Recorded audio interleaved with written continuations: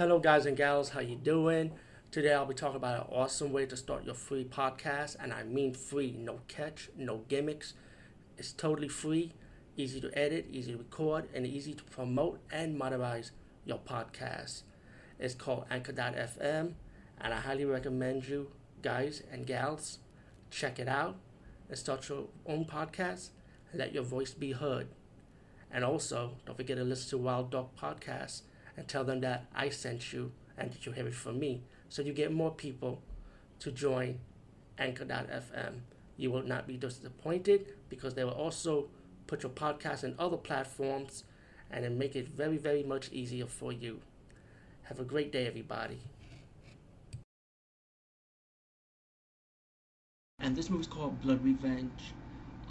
If you're a fan of like movies like Lady Snowblood, for example, or Broken Oath, which is like a Lady Snowblood ripoff, um, you gotta check out Blood Revenge. It's pretty much a movie about these five criminals that escape, want to get revenge from a iron-fisted judge that sent them into prison because they were bad men.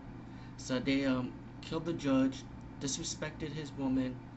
So they went away while the daughter went to the house, found out that her dad died, her mom been disrespected and dead also.